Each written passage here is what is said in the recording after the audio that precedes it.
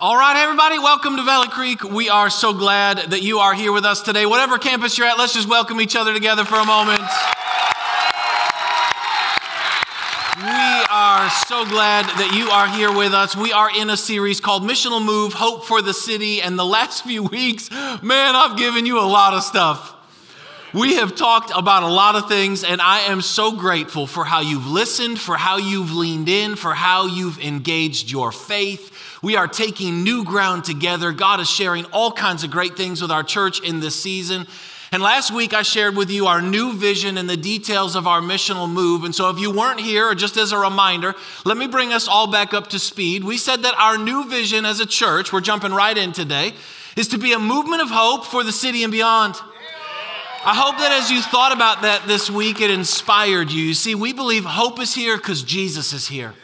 And we believe we've been empowered to carry hope to every area of life, that there's hope for individuals, hope for the cities, and hope for every area that exists out there. And the reason we have a new vision, for those of you that are like, man, but I liked helping people take a next step. I know, and that's awesome. But here's the deal. What a vision does is a vision is a preferred future. A vision is seeing what can be in the midst of what is. A vision is intended to move you forward by faith from where you are. The problem with taking next steps, our old vision, is that it becomes so much a part of who we were that it became our lifestyle.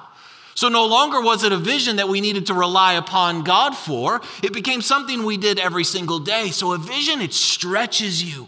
It takes you into a new place and it inspires you to create the future.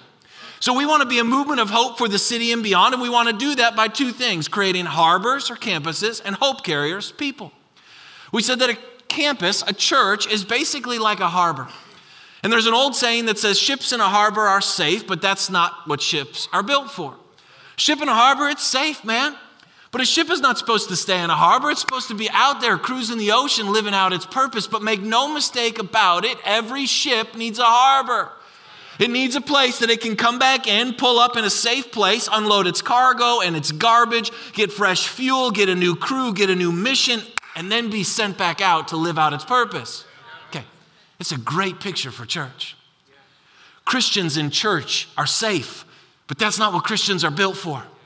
We're meant to be out there bringing hope to the world, but make no mistake about it. Every follower of Jesus needs a harbor. You need a campus, you need a place where you can pull in and get rid of your sin and your brokenness and your pain and your dysfunction and the hard realities of life and get filled up fresh with the presence of God, get a word from God and be encouraged to go back out there and live out your purpose. So we want to create harbors or campuses that raise up hope carriers to carry the hope of Jesus to all the areas of life.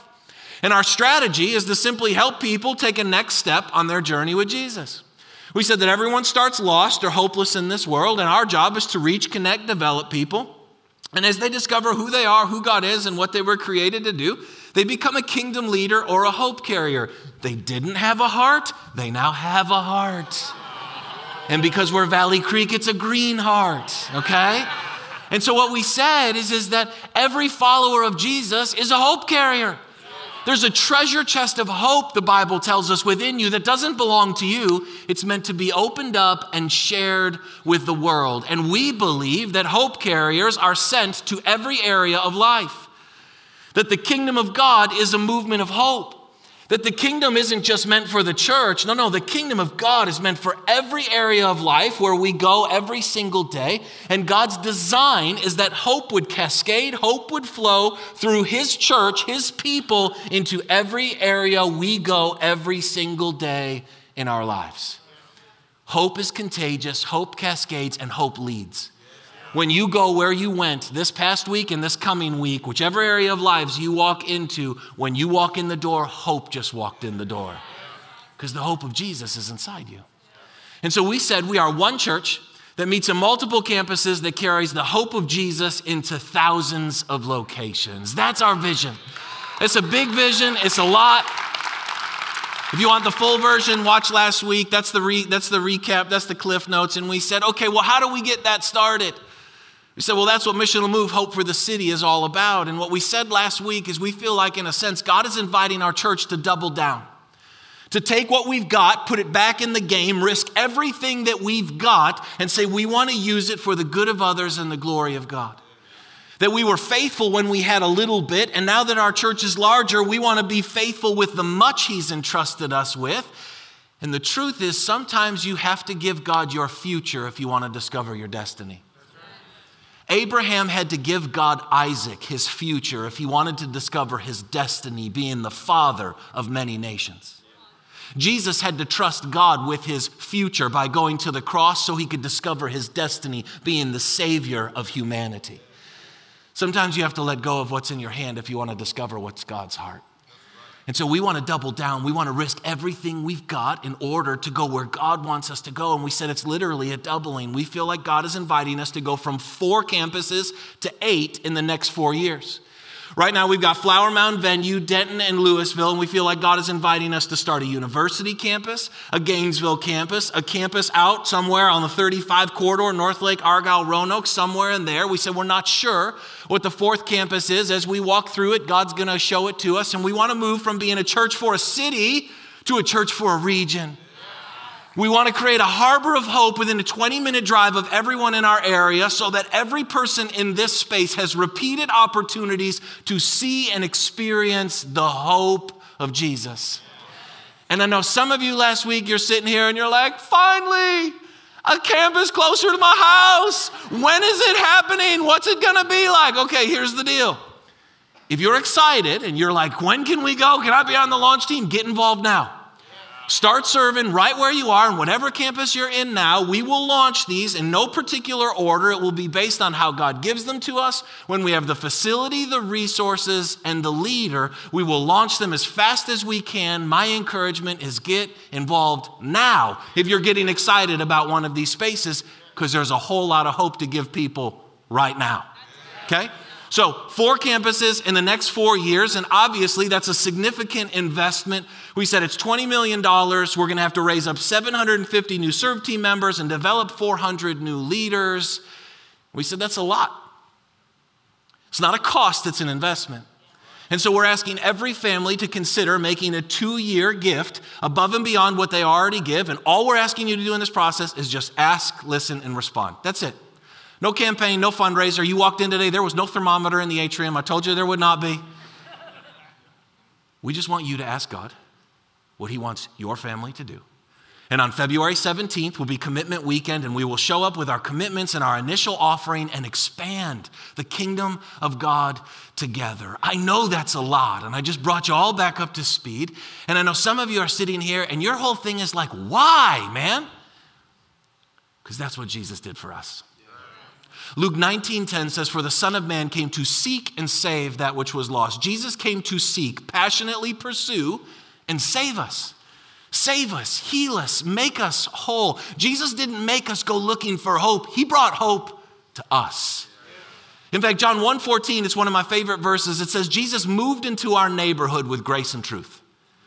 He made the ultimate missional move, the first missional move. He left heaven, took on humanity. He moved into our neighborhood. He moved into your neighborhood, man.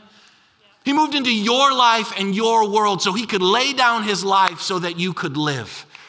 And now we are sent to go and do the same things.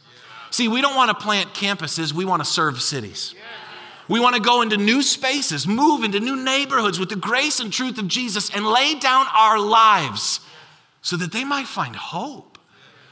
You see, this isn't about expanding or getting bigger. This is about reaching further and farther.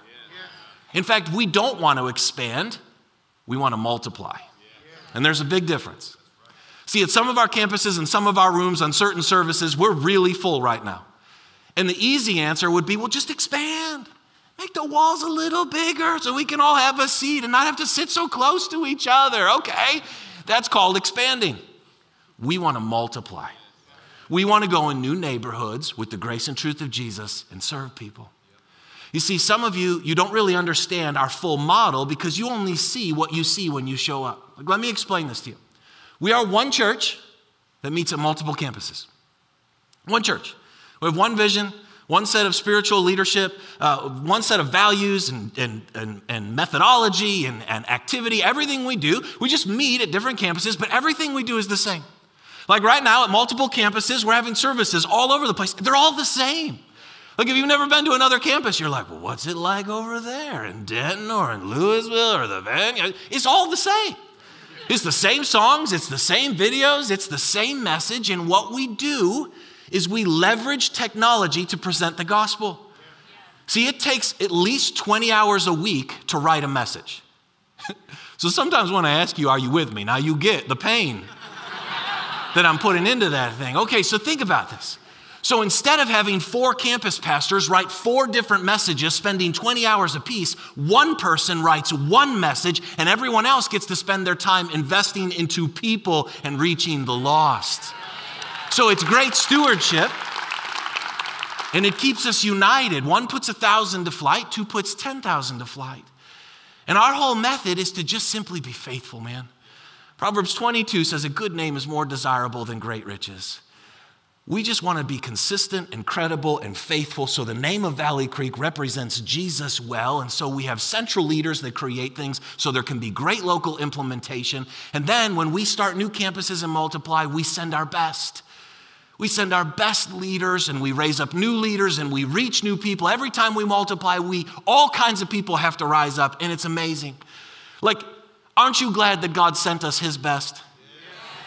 That he gave us Jesus instead of a leftover angel with one wing.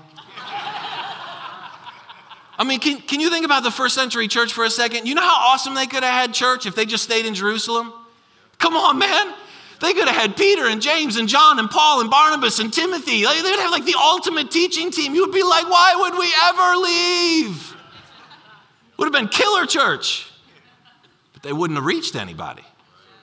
It was as they multiplied to new places and sent their best, they started making an impact. You see, it's in the missional move that we make an impact. And when you think about this, that's what we're doing, multiplying to new spaces to reach new people by sending our best leaders. And when you think about this, I get it, it's a lot. Some of you are like 20 million, that's a lot. It's a lot. But you know what else is a lot? 750 serve team leaders, or serve team members, and 400 leaders.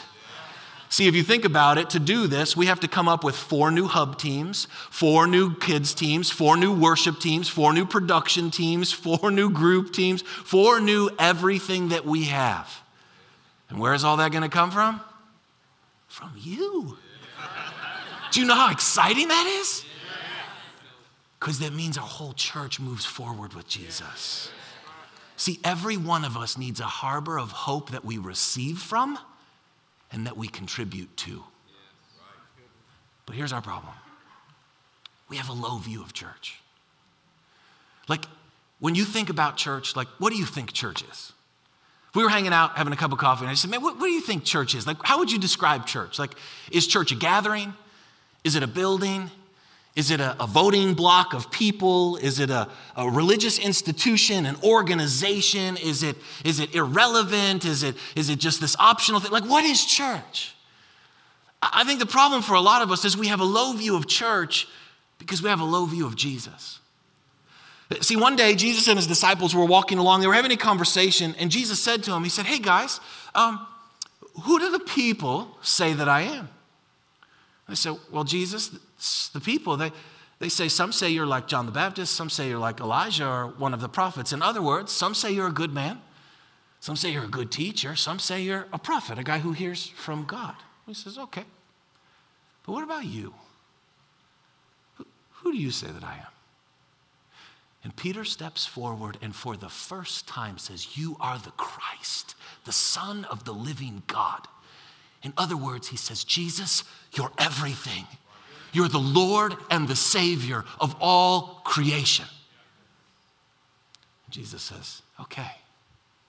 Blessed are you, Peter. This wasn't revealed to you by man, but by my Father in heaven. And based on this truth of who I am, I will build my church. Matthew 16. I will build my church, and the gates of hell will not prevail against it. I will give you the keys of the kingdom. Whatever you bind on earth will be bound in heaven. Whatever you loose on earth will be loosed in heaven. What's fascinating is the first time the disciples declare that Jesus is the Christ is the first time Jesus talks about the church. The first time the disciples actually acknowledge that Jesus is Lord and Savior is the first time Jesus comes right back around and talks about the church. And what that tells us is that your view of Jesus determines your view of the church. This is why he says in verse 18, based on this truth of who I am, that will be the bedrock foundation of how I build my church. In other words, however you view Jesus is your foundation of your view of the church. And if it's he's Savior and Lord, it's firm and it's strong. If it's he's optional, a good man, a teacher, a prophet, it's on sinking sand, man, and it will come crashing down. Are you with me on this? You see, if you see Jesus for who he is, you see the church for what she's intended to be. And when Jesus is your one thing, the church will be part of your everything. And what he does in that passage, when he talks about the church, for the first time, Jesus tells us 5 things about the church. You're like, why does this matter? Because if you don't get this, harbors of hope don't make any sense and they're not exciting. See, the church is Jesus' idea. In Matthew 16, when he says, I will build my church, the first time the word church is ever used comes out of Jesus' mouth, which means it's his idea. He's the architect, the designer, the planner. The church wasn't created by pastors years ago. It's not from some religious do-gooders or some moral people. No. It was birthed in the heart of God before creation was made. You see, the church is not a building or a gathering. The church is the people of God, united by the Spirit of God, under the lordship of Jesus, sent to bring hope to the world. That's the church.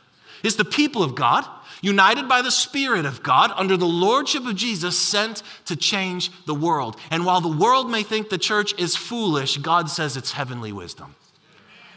The church is a divine in origin. It was birthed in God's heart, so we better be really careful about criticizing the church. It's his idea. Second thing is this, the church is being built by Jesus. He says, I will build my church. Doesn't it give you great confidence to know that Jesus is building us? Come on, Jesus is the one who is putting us together. Like, catch it. You didn't just show up here. You're like, I think I did. No. You didn't just walk in. God placed you here. He decided that you were supposed to be a part of Valley Creek Church in 2019 from whatever background or life that you're in, because he believes there is something for you to receive and contribute in this time, in this place, in this family. You didn't just walk in. That's why 1 Corinthians 12 says God arranges the parts of the body just as he wants them to be. He put you here because he wants you here. He's building us. Like, listen, the Bible says we're living stones, not living bricks. Bricks are all uniform. They're exactly the same. Living stones have different shapes and colors and sizes. And he's the master builder. And he picks them up and he builds them into something that is beautiful, powerful, and purposed. See, hear me. You're not okay without us, and we're not okay without you. You need us, and we need you. There's people in this church that God has handpicked out to build and strengthen your life. And there's people in this church that God has handpicked out for you to build and strengthen their life. So we're not okay without you, and you're not okay without us. So think how supernatural this is. Come on, man, look around this room. People from different tribes and tongues and nations and different backgrounds and socioeconomic statuses and races and ages and genders, and yet we all come together in unification under the name of Jesus. That is supernatural in and of itself, okay? Third thing he says is the church belongs to Jesus. He says, I will build my church. My church. He takes ownership, authority, which means he takes responsibility. This is not my church. This is not your church. This is Jesus' church. Acts 20 tells us he bought and paid for it with his blood, which means he paid a high price to get us. And if he owns us, he gets to lead us and guide us and define who we are. And when he declares something is his, he takes care of it. And he provides for it. The fourth thing is the church is Jesus' dream. Catch this. When he says, I will build my church, the church didn't even exist yet. The church couldn't exist until the Holy Spirit was poured out after Jesus was resurrected from the grave. So he's dreaming about something that isn't even yet. That means 2,000 years ago, Jesus, when he said that, he was dreaming about you and me. He was dreaming about Valley Creek Church in 2019. He was dreaming about Missional Move, Hope for the City, and what it would look like to be hope carriers and be a church for a region. He was dreaming about how we would be representatives of him on this earth together in this time, in this place. It's Jesus' dream. Which brings me to the last thing, and it's this: the church is a movement of hope. He says, I will build my church, and the gates of hell will not prevail against it. I will give you the keys. Okay, gates are defensive, which means the church is on the offense, hell is on the defense, which means in Jesus' first declaration of the church, he declares the church is a movement of hope. Because the church and only the church has the authority to bring the hope of heaven to this earth. Not the government. That's obvious. Not healthcare. Just make sure you're with me. Not education. The church. It's a movement of hope. So our vision is just to be what Jesus declared the church was supposed to be 2,000 years ago. Thank you, Jesus, for the church. Hang on. So maybe we need to think differently about the church. Maybe we need to treat her with some honor and some respect. Maybe we need to have some reverence and some awe and some wonder.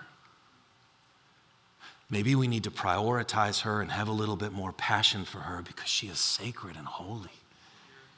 She is not superficial. She's supernatural. Like, catch this. Maybe the world has a low view of the church because the church has a low view of the church. Maybe the world thinks the church is irrelevant because the church acts like the church is irrelevant. Okay, I'm going to push here for a second, all right? Just telling you right now so you can brace yourself. Okay, guys, if you treated your wife the way you treat Jesus' church, how would she respond? If you talked to her, engaged with her, resourced her, invested in her, spent time with her, pursued her the way that you do it to the church, how would she respond? Okay, ladies, if your husbands treated you the way you treat the church, the way you resource and engage and prioritize and talk about and lean into the way you treat the church, how would you feel if your husband treated you that way? We got to understand that the church is the bride of Jesus. And we got to give her a little bit more honor and respect than we do. And here's the deal. When you honor God's bride, he honors you. That's why Psalm 92:13 says, those who are planted in the house of the Lord shall flourish. It's a promise. It says when you align yourself and plant yourself in God's field, he promises you'll flourish. That passage, you can read it on your own. It goes on to say you'll become flexible and withstand the storms of life. You'll become strong and a person of nobility and purpose. You'll bear fruit in old age and be vibrant all the days of your life. There's a greenhouse effect for every person who chooses to align themselves with the thing that God is building. In fact, think about this. You can't flourish outside of God's field. How can you build your life outside of what God is building? I'm just saying it's a really interesting question. Like, notice, he doesn't say, I will build your business, your marriage, your ministry, or your life. He says, I will build my. Okay, there we go. And when you align yourself with that, he builds your business and your ministry and your marriage and your life. See, we have to change our thinking around this. We say, God, bless what I'm building. God says, why don't you align yourself with what I'm building and you will be blessed. And that's called humility. Humility is choosing to align yourself with what God is doing. Humility is choosing to say, God can do more in my life his way than I can do in my life my way. In fact, I think it's so important for you to understand, it is impossible for you to live out your destiny outside of the church. It's literally impossible. You say, oh, I've done a lot in life and made a lot of money. It's not your destiny. How can you live out a God-given destiny outside of the one thing that God says he's building? It's not possible. And so what faith says is, I don't get it. I may not even like it, but I'm going to choose to align myself with it because it's what he says he's doing.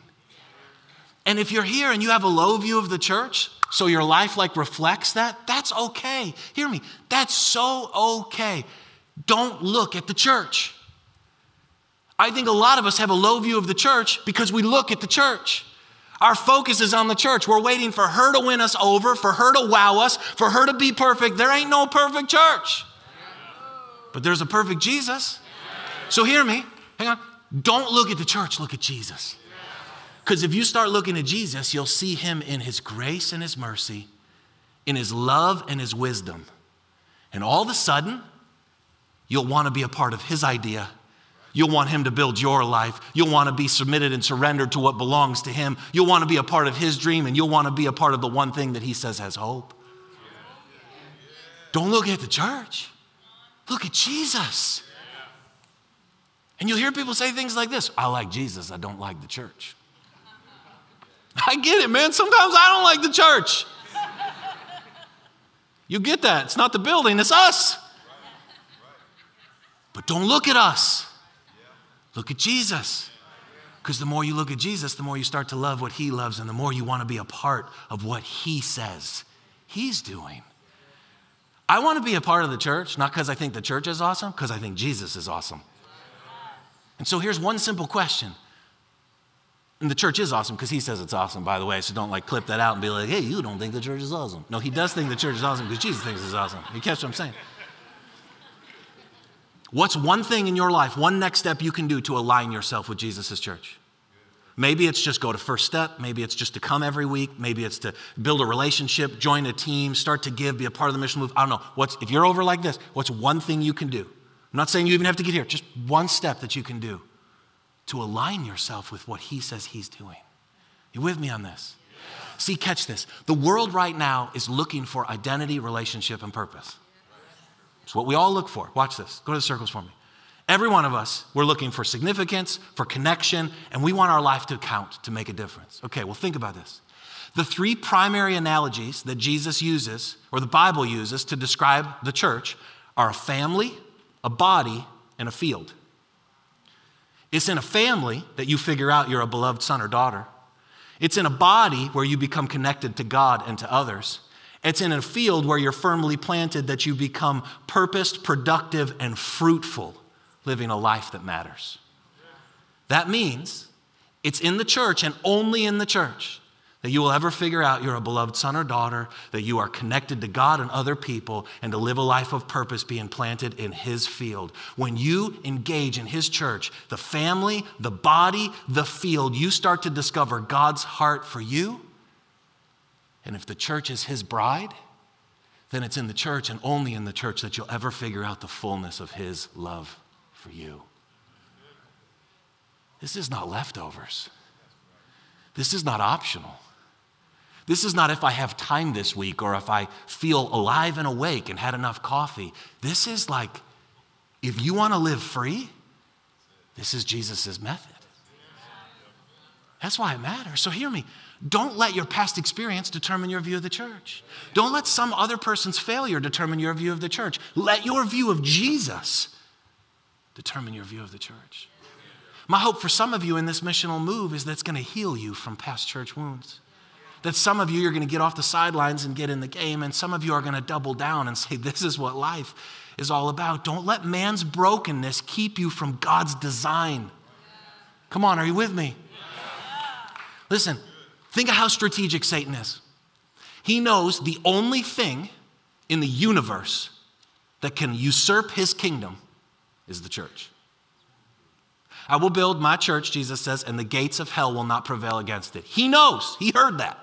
He knows that the only thing that can conquer the kingdom of darkness is the church. So what's he going to attack? You and your view of the church. He's going to try to offend you, divide you, harass you, frustrate you, separate you, distract you, because he knows if he can get you disconnected from what God says will take down his kingdom, he neutralizes us. So here's the question. Have you been neutralized? Have you fallen into his trap? This is why the Bible tells us in Hebrews 10, let us not give up meeting together as some are in the habit of doing. When the world says do it your way, Jesus says we're better together and we got to fight for it. Every follower of Jesus needs a harbor of hope that they contribute to and receive from. And hear me, we can get excited all day long about being hope carriers to the areas of life. It is impossible to be a hope carrier out there if we can't give and receive hope first in here. Come on, you with me on this? See, we are stewards of hope. I get it. I'm trying to change your thinking a little bit here. We're stewards of hope. And there is no person beyond the reach of Jesus when the church understands who the church is. That's why Jeremiah 29, God says, seek the peace and prosperity of the city. If it prospers, then you too will prosper. Like I've taken you to this city. Some of you, you're like me. You feel like a foreigner. You've been dropped into this land. You're like, where in the world am I? How does this work? That's the church. We're the people of God in a foreign land. And he says, hey, guess what? You're the stewards of hope. And if you don't decide to be the presence of God in the city, there won't be any peace and prosperity for the city. Shalom. But when you decide to steward hope and get involved out there, guess what? The lost, the lonely, and the broken will find hope. See, when the church does what the church does, there's hope for the lost. There's hope for the lost. There it is. There's hope for the lost. Like think about this. Think how lost our city is. Lost, broken, sin, dysfunction, shame, guilt. Okay. Jesus came so the lost would be found. See, people don't need religion, a church service, medicine, a counselor. They need Jesus. And all those things are good, but remember, Jesus is the great physician. He's the great healer. He's the great counselor. He's life. And it's the church gets to tell people that there's no other name under heaven which men might be saved. There's hope for the lonely. Think how lonely this world is. Depressed and detached and disconnected. Well, guess what? Jesus came to bring people into his family, and it's the church that gets to tell people and connect people to the presence of God. And then there's hope for the broken. There is no person beyond the healing power of Jesus, and he has decided that he wants to heal them through you. So he's given you gifts and abilities and talent and time to use that to bind up the brokenhearted. See, hear me. Hope is here because Jesus is here. Every campus is a harbor of hope. And when people come in, they don't come into a building, they come into a people.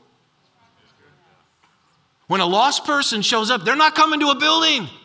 They're coming to an atmosphere that's supernaturally created by our faith, hope, and love. Churches, come as you are and become who you were created to be.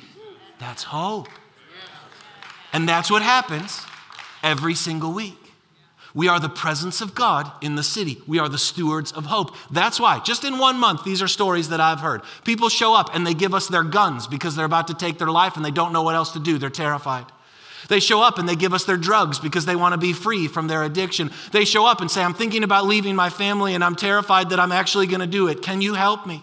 People show up and say, I just found out that I got cancer. I haven't been to church in 50 years. I don't know where to go or what to do. Please, I'm scared. People show up when their lives are broken, they're hurting, they're lonely. They pull in the parking lot and say, I'm not even sure why I'm here. I just pulled in. Well, I know why. It's because hope is here. Come on, think about it. Every week, the lost are found, the lonely are connected, the broken are restored, the sick are healed, demonic oppression is set free, next steps are taken, faith is filled, hope begins to flow, love empowers every week, man. Because it's supernatural. Because it's what Jesus is doing. So I want to align my life with what Jesus is doing. And I don't want Satan's schemes to allow me to have dysfunctional thoughts about Jesus' church because of what I've experienced. I want to look to Jesus and see the one who gave his life so that I might be free. And then in that understand that I want to be a part of any idea he's got. I want to belong to anything that he's doing.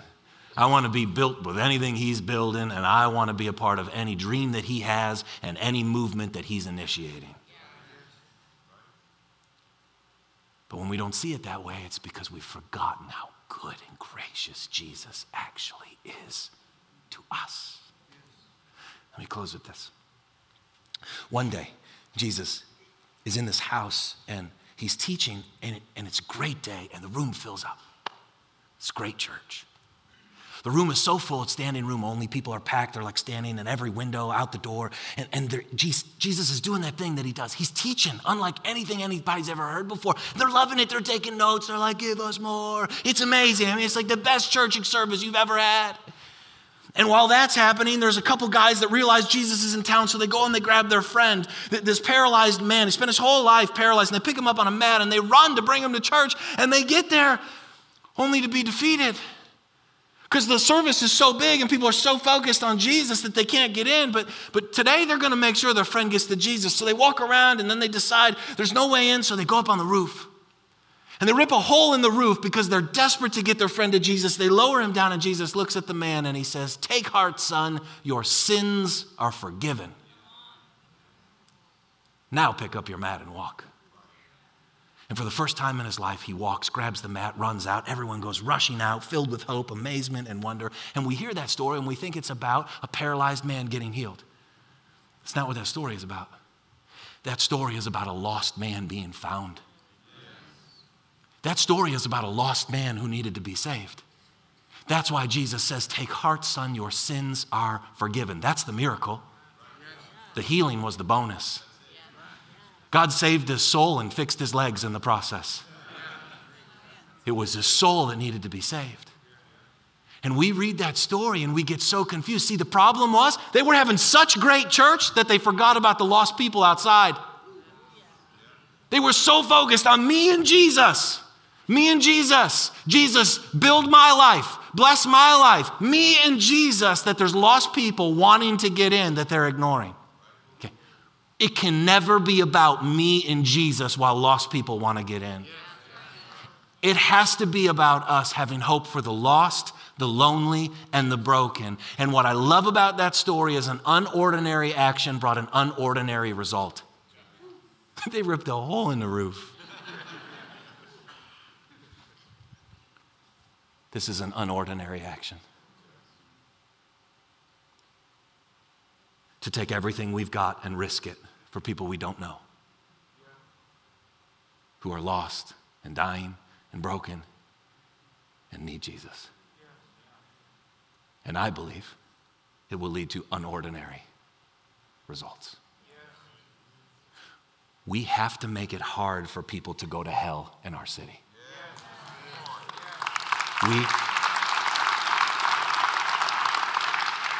We have to make it hard to be hopeless in our area. There's hope.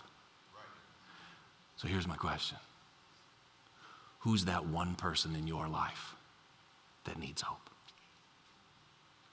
Just for one moment, that person on the mat in your life, in our area, who's that one person? I want you to actually think about him for a second. Maybe it's your mom, your dad, your ex-husband, your ex-wife. Maybe it's your stepson or stepdaughter. Maybe it's your teacher, your neighbor, your friend, your coach. I don't know. Think of one person. Maybe their name is Steve, Susan, Bill, Catherine. Who's one person? That's who this is for. This can feel so big that we lose the individual impact. This is for that person. See, there's hope for them. And in a moment when we release service, I want to encourage you in the Hope For board that's out in the atrium, go and write their name by faith out there. Put some faith into action and just say, Lord, I have hope for Bill, for Susan, for Steve. Write their name there.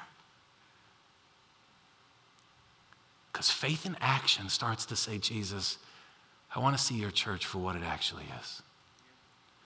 A movement of hope for the city and beyond. Every one of us needs a harbor of hope. And the world deserves harbors of hope. So we close your eyes with me. Here's the really simple question today. What's the Holy Spirit saying to you? I realize that was a lot, and I know it's been a lot. But what does God want to say to you today? My guess for a lot of us is that there's an invitation to repent, to change our thinking a little bit. To say, Jesus, I'm sorry for the way I've talked about your church, for the way I've treated your church, that I haven't believed that she is your idea or your dream,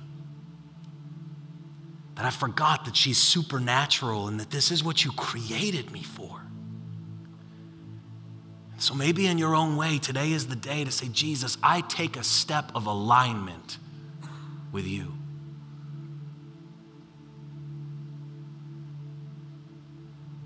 There's hope for you. And there's hope for me. And there's hope for them. Jesus, thank you for the church. Thank you that you bought us with your blood, that we are your idea, that you are building us, that you own us, that you dream about us, and that you empower us. Right now, would we be transformed by the renewing of our minds, change the way we think, so that we wouldn't just try to consume, but that we would receive and contribute from the harbor of hope and help create harbors of hope for the world around us. Jesus, may we continue to multiply for the good of others and the glory of God. We love you, Jesus. In your name we pray. Amen.